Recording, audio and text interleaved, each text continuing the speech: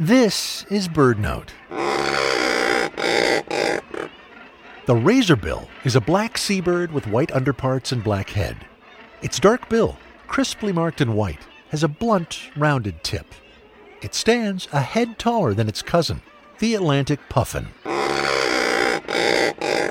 Razorbills nest in colonies, principally on the coast of Iceland, in crevices among boulders. To feed, they make wing-propelled dives to hunt small fish, sometimes reaching depths below 300 feet. Pairs usually mate for life, but perhaps the most remarkable thing about razorbills is their synchronized swimming. Before they lay eggs in summer, they take part in two different group social behaviors.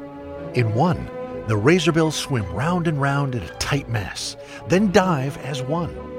Next, they all surface together with heads aligned and stretched upward, with their bills held open.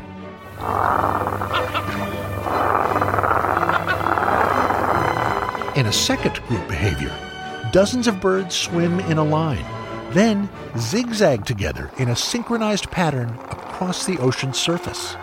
For razorbills, which breed and hunt for food in groups, these carefully coordinated movements are how they get in sync. For BirdNote, I'm Michael Stein. Today's show brought to you by the Bobolink Foundation.